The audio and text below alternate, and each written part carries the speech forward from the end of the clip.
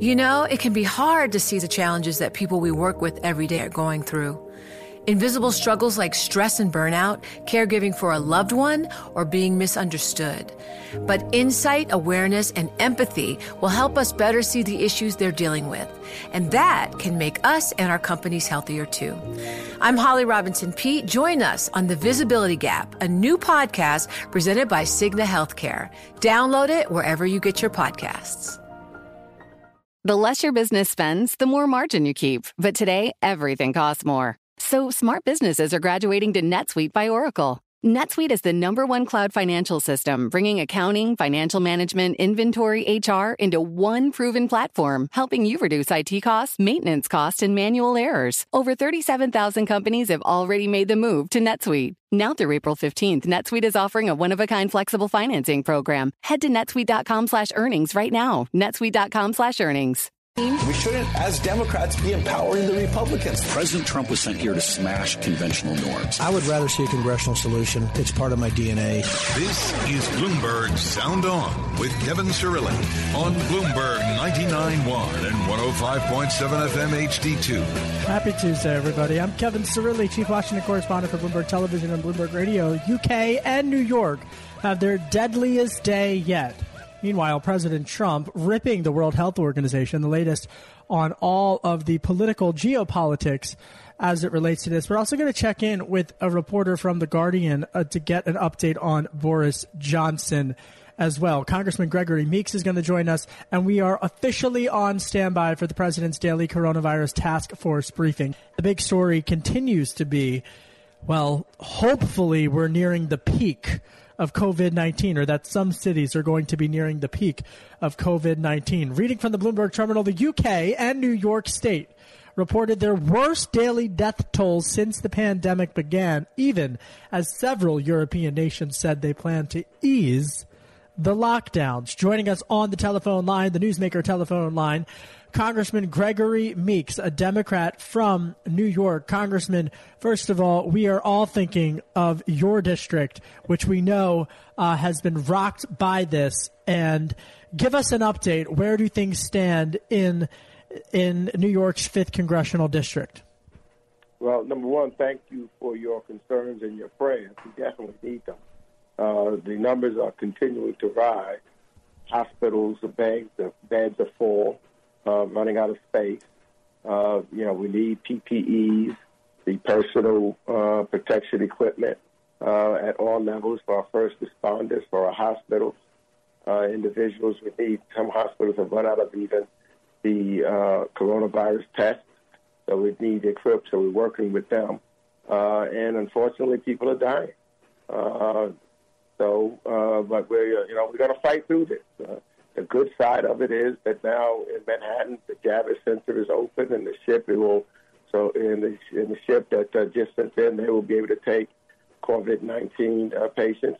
So that would help, hopefully, to open up some beds at some of the local hospitals, have more PPE equipment. Hopefully, FEMA will get them in. So we're hoping for the best, but this is where it's being predicted to be the peak week. So, and then hopefully we can get over the hump. Congressman Gregory Meeks is on the line. He's a Democrat from New York. Of course, he's a prominent member on the Financial Services Committee as well as the Foreign Affairs Committee. But sticking with New York and PPE for just 1 second. Earlier today, Congressman, I spoke with 2 senior administration officials, and I asked them on a background call with just a handful of other reporters about how they plan to deliver PPE to their to districts like yours. And Congressman, one of the things that they told me is that they've been flying in from around the world PPE equipment. Are you satisfied with the state response, and are you satisfied with the federal response? And if not, what do you want to see happen more of? Well, we need more. It seems as though what is happening is there's a competition. So the goods, the PPE equipment that is being purchased by the FEMA and others is for the nation. And there's no real system to allot the equipment to places of need.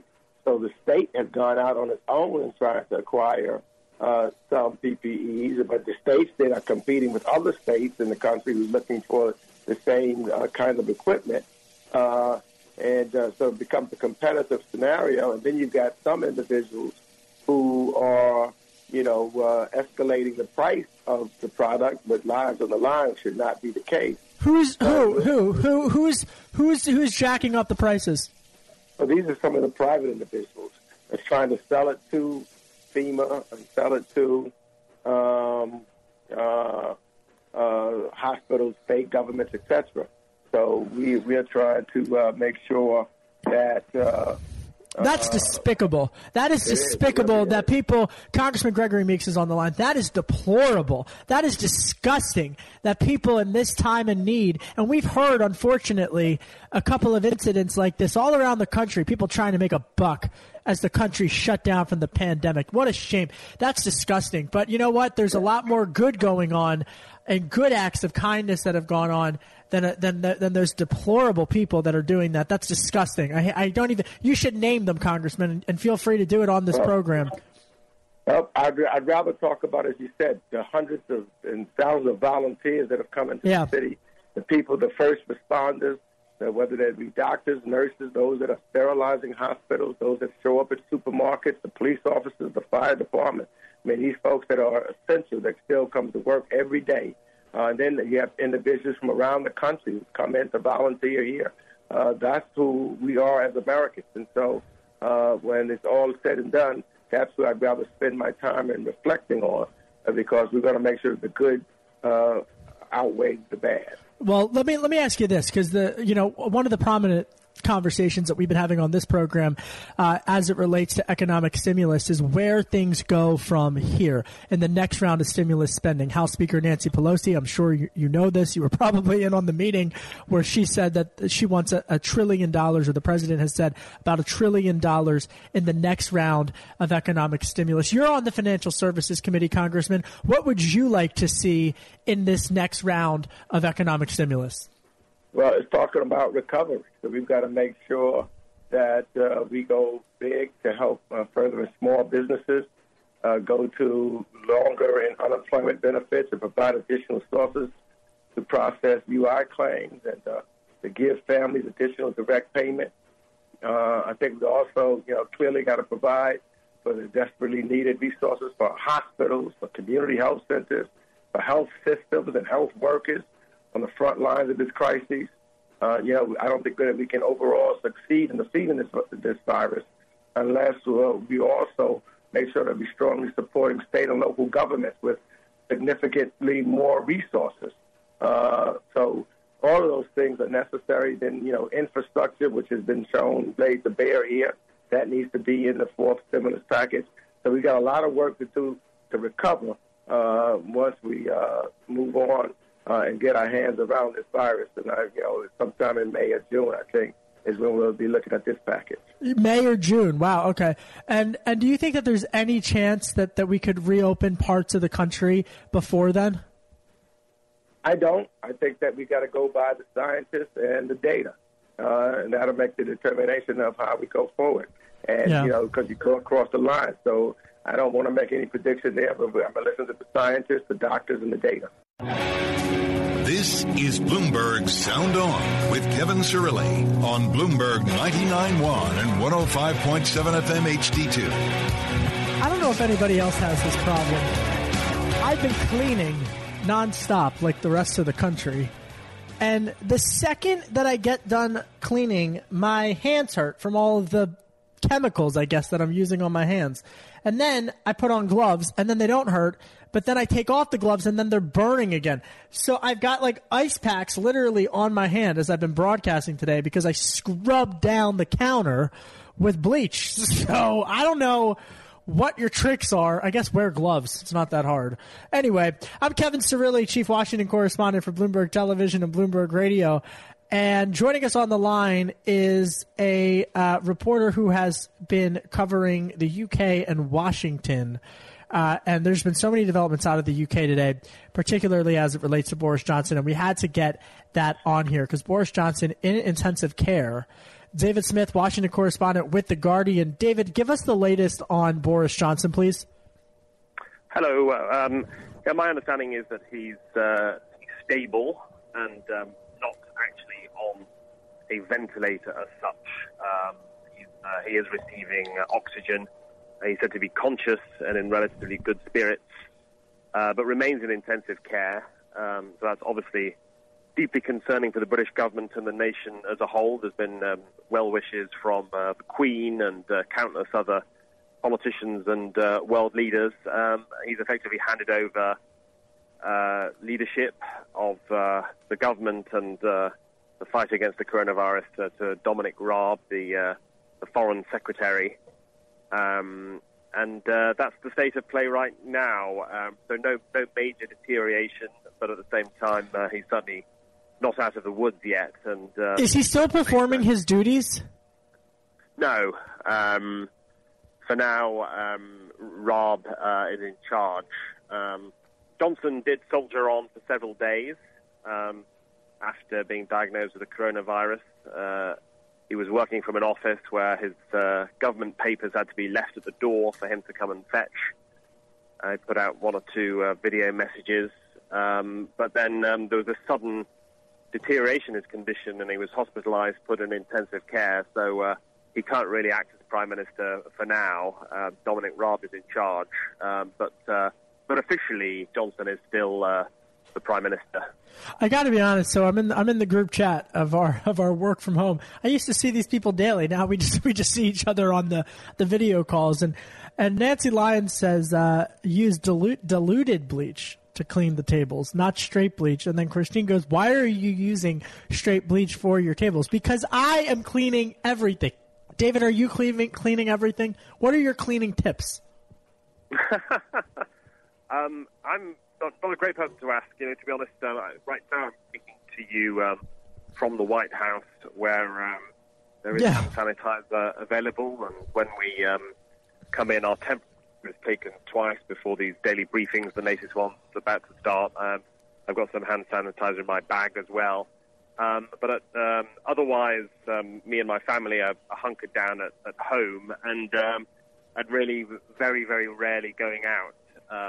So yeah, we're certainly doing some cleaning, but for the most part, we're in our own little bubble, not letting anyone else in. It's like we're rarely going out. We're all in our own little bubble. And earlier today, I mentioned this with the previous guest about I spoke with two senior administration officials about a new operation that the government has launched, and maybe the president will talk about it in about 10 minutes' time when he has this daily coronavirus task force briefing, which of course you can listen to right here. But what they were saying is that they've actually been flying in PPE, masks, gowns, a host of different equipment for the hospitals. They've already done something like 11 flights from all over the world, and they have 60 more flights planned over the next couple of weeks, and including from Asia, from Malaysia, from China even, as well as some other countries in the region, and they're flying it directly into counties that are in dire need of the equipment. I find this interesting, David, and I'm curious to see if this meshes with your reporting, because from my reporting, we in the media have said, oh, this state's doing bad or this city's doing bad. The administration is starting to respectfully push back on that and say you've got to go even more granular than that. You can't just look at New York City. You have to look specifically at a hospital, look at all the hospitals in a city and see how their inventory stacks up, because some hospitals are fine and other hospitals are not. And yet there are, and they could be in the same city. Are you starting to hear that? Sure. It's definitely complicated, isn't it? This is such a vast country, and each state has its own needs and targets. And then, as you say, within that, so many different counties, so many different hospitals. I think very understandably, some states have probably overestimated initially how much equipment, how many ventilators they'll need, and then as more specific information has come in, that has changed. We've seen, I know, Oregon and one or two other states, for example, donating their ventilators to New York, whose need is more urgent. It's a very tough logistical exercise, and I think this whole episode has illustrated some of the strengths and weaknesses of the federal system. We've heard Andrew Cuomo, the governor of New York, complaining that he's bidding against other states for equipment, and then FEMA comes in and pushes the price up further, and he compared it to eBay. Moments like that really make you yearn for some central planning. And I think. Well, no country, with all due respect, no country. The Brits were no better. I mean, so. But let me ask you this, from your perspective, just quickly, because I know you got to get to the briefing, and we're so appreciative of your time, David Smith of The Guardian. What, from the UK perspective, how do they view China and the United States in this particular moment? Is there frustration overseas at China? Sure. I was just going to say, by the way, one of the strengths of the federal planning is that states have been able to take action when the Trump administration has been slow. But I think the view in Britain, there was one headline the other day saying that we should sue China for hundreds of billions of dollars, almost in reparations for starting this. So there's certainly some accusations flying against China. Wow. The BBC had quite a damning report yesterday about the way America is handling it and the shortages in New York and how they go against what the Trump administration is claiming. I think there's great interest in both of those, and some puzzlement that America is doing better, but for the most part, Britain is just dominated by its own crisis, whether it's an attempt to ride out the storm, and that has backfired. It's so interesting to me. Now, is the argument of reparations for China to pay, is that coming from the conservative movement or from the more progressive movement, or is it across the political spectrum in the UK? I think more on the right, and the newspaper, the article that was highlighting that was more of a right-wing publication. I suspect at the moment it's a relatively fringe idea in terms of the hunt for scapegoats, but it does point to that wider issue that China can't necessarily be blamed for being the place where the outbreak began. And we've heard some rather racist rhetoric from Donald Trump about the Chinese virus, but at the same time, did they underplay it? Did they fail to warn the world early enough? Did they mishandle this? And I think. Well, clearly they mishandled it if it got out of Wuhan. Final question for you, because I know you got to get into the briefing room. The Queen gave such a moving speech.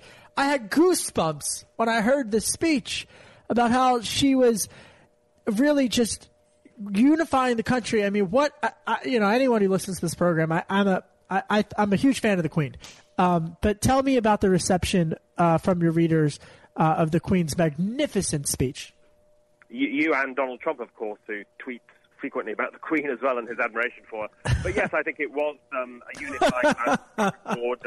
She was paraphrasing "We'll Meet Again," a song made famous during World War II, and this is where the Queen comes into her own, because obviously her career does stretch all the way back. Her first Prime Minister was Winston Churchill, and she lived through World War II, so a great way to unite the nation. But such is the drama of this moment that, of course, it was literally like an hour or two later that the news broke. Boris Johnson had gone into hospital, so in some ways that stole a bit of the Queen's thunder. But nevertheless, it's a vital role as head of state to try and calm some nerves. All right. Well, listen, David Smith, thank you so much for your time again. I can't wait till we're all back in the studio and we don't have to social distance and you can join one of our panels. David Smith, he's got to go into the White House. Thank you so much for going to the White House every single day, asking tough questions and doing that and then going home to your family. Our thoughts are with you, and please, please, please stay healthy, my friend. That's David Smith at The Guardian. Check out all of his reporting if you want a global perspective in particular. He does excellent reporting through the lens of UK and has a really good grasp on Washington and the UK. So check him out. Success is more than a destination. It's a path you take one step at a time. It's dedication, it's fortitude, and it's the work, passion, and grit inside of us that comes before all recognition. That's what Stifel has been doing for over 130 years, and it's why Stifel is one of the fastest growing wealth management firms in the country. And Stifel goes beyond traditional wealth management to offer you a full suite of banking services, direct access to one of the industry's largest equity research franchises, and a leading middle market investment bank. Quietly, yet strategically, Stifel has built a company and culture unlike any firm on Wall Street. Because success is the drive it takes to keep pushing. It's the passion to keep investing. It's the best of each of us made better by the best in all of us. And that is where success meets success. Find a financial advisor at Stifel.com. That's STIFEL.com. Stifel, Nicholas & Company, Incorporated. Member SIPC and NYSE.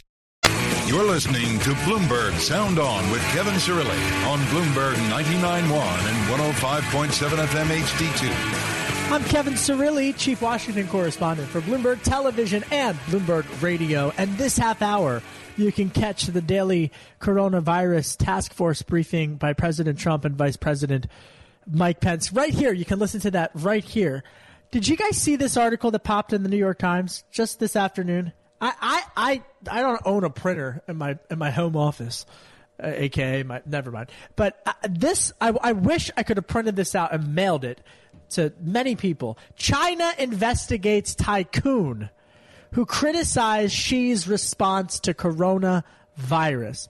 In the New York Times, this breaking in the New York Times by Javier C. Hernandez, the Chinese Communist Party said on Tuesday that it was investigating an outspoken property tycoon who accused China's top leader, Xi Jinping, of having mishandled the coronavirus outbreak. Reading more from the New York Times, party officials said the man, Ren Zhiqiang, was suspected of, quote, serious violations of discipline and law, end quote, a euphemism the authorities often use for corruption and other abuses of power. Mr. Ren, a longtime party member, disappeared last month after having written an explosive essay describing Xi as a power-hungry clown.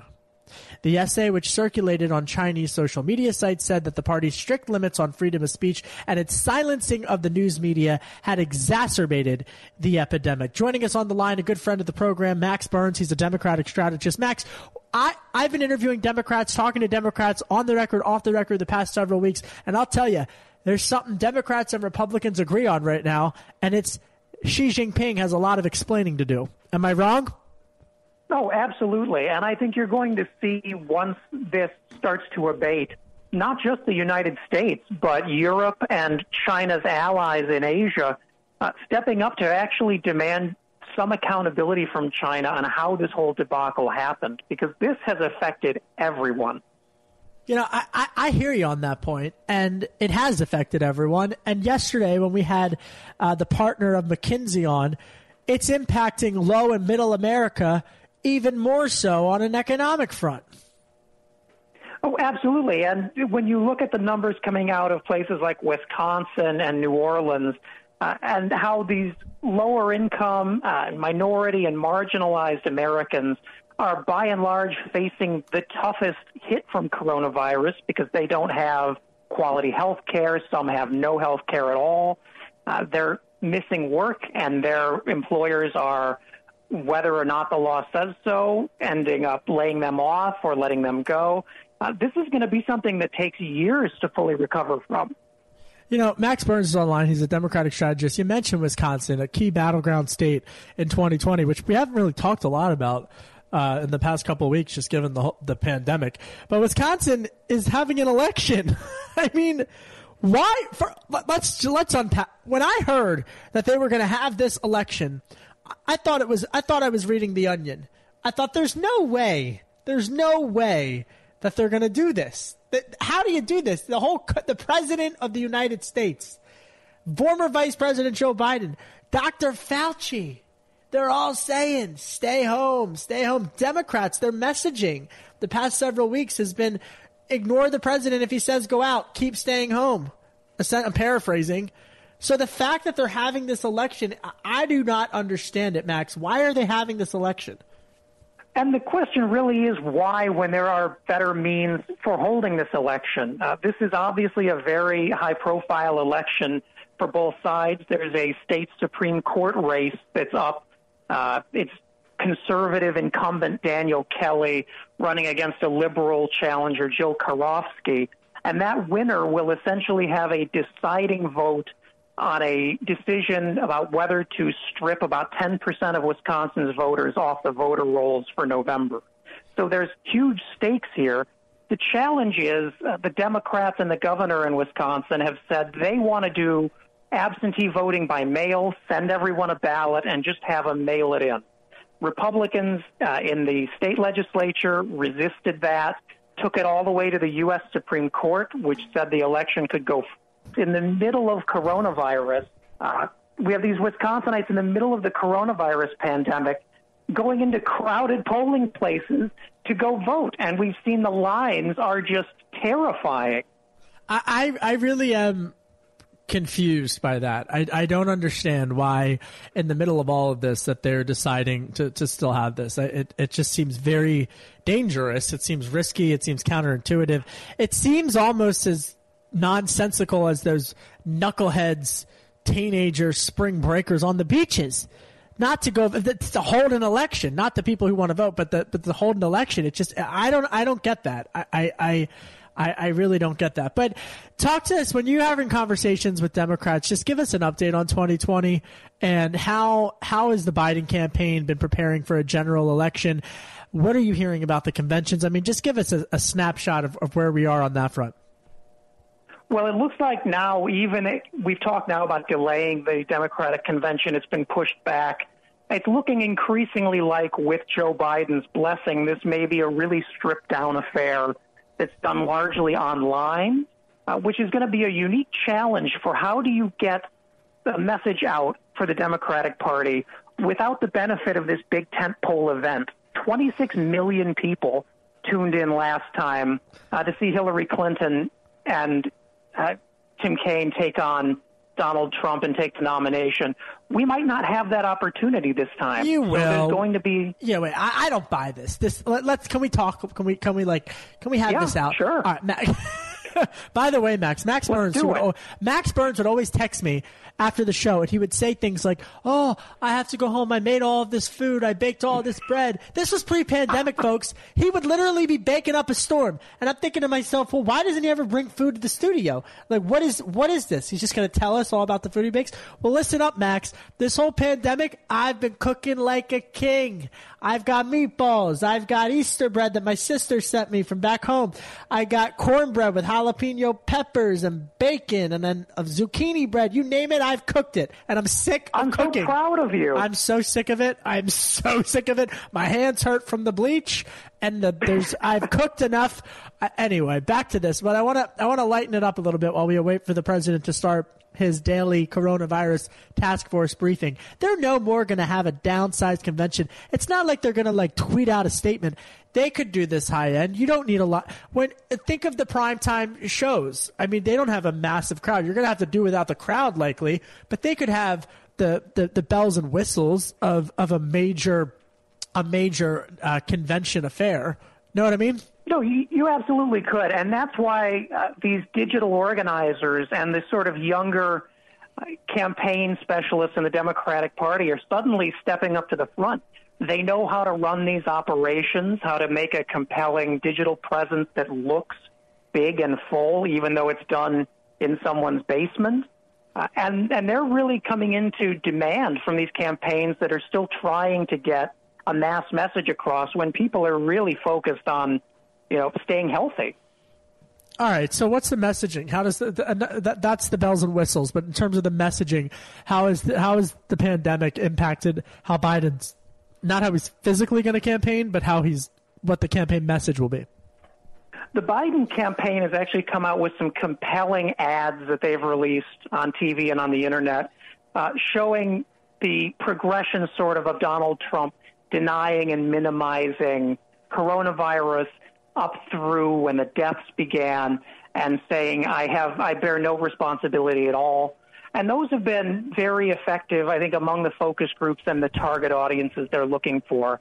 But eventually, as we do start getting back into normal, we're going to have to go back to talking about the economy, about jobs, about health care, which I think now is a lot sharper in most voters' opinions and in their minds than it was maybe 6 months ago. Well, I mean, we're heading likely for a recession, and I mean, and so even where we are in the summer, or as we head into, in terms of where we head into, really, really, matters on that front. And just the new headline on the terminal is the Trump team preps plans to reopen the economy that depend on testing. The White House is developing plans to get the U.S. economy back in action that depend on testing far more Americans for coronavirus than has been possible to date, according to people familiar with the matter. The effort would likely begin in smaller cities and towns in states that haven't yet been heavily hit by the virus. Cities such as New York, Detroit, New Orleans, and other places the president has described as hotspots would remain shuttered. This is a team effort on the Bloomberg reporting front, because that's really what we had all been talking to people about today. It's this notion that the parts of the country are going to get to be reopened. I mean, and they've been looking, in addition to how hotspots in the United States have been doing, they've also been looking at countries that have reopened, including China. And we should note that all of China was not shut down during when they were going through the original spikes of this out of Wuhan. Not every city was shut down in China. So I think it's going to be difficult just from a messaging standpoint, both from the president's perspective, but also from Biden's world's perspective, to almost, you're going to have competing economic geographical messages. It's not even going to be sector based. It's going to be geographically based, right? Yeah, and more than anything, I think this coronavirus has really reshuffled how we think about these voter blocks and voter demographics that some campaign shops have spent tens of millions of dollars trying to target down to the phrase that will move them. And now we've seen something that people certainly underestimated, that is completely changing what issues are resonant with voters, and also, how broad voters are willing to think. We have universal basic income being discussed by Mitt Romney, which is something I never thought I would say in my life. Well, I mean, I think that there's definitely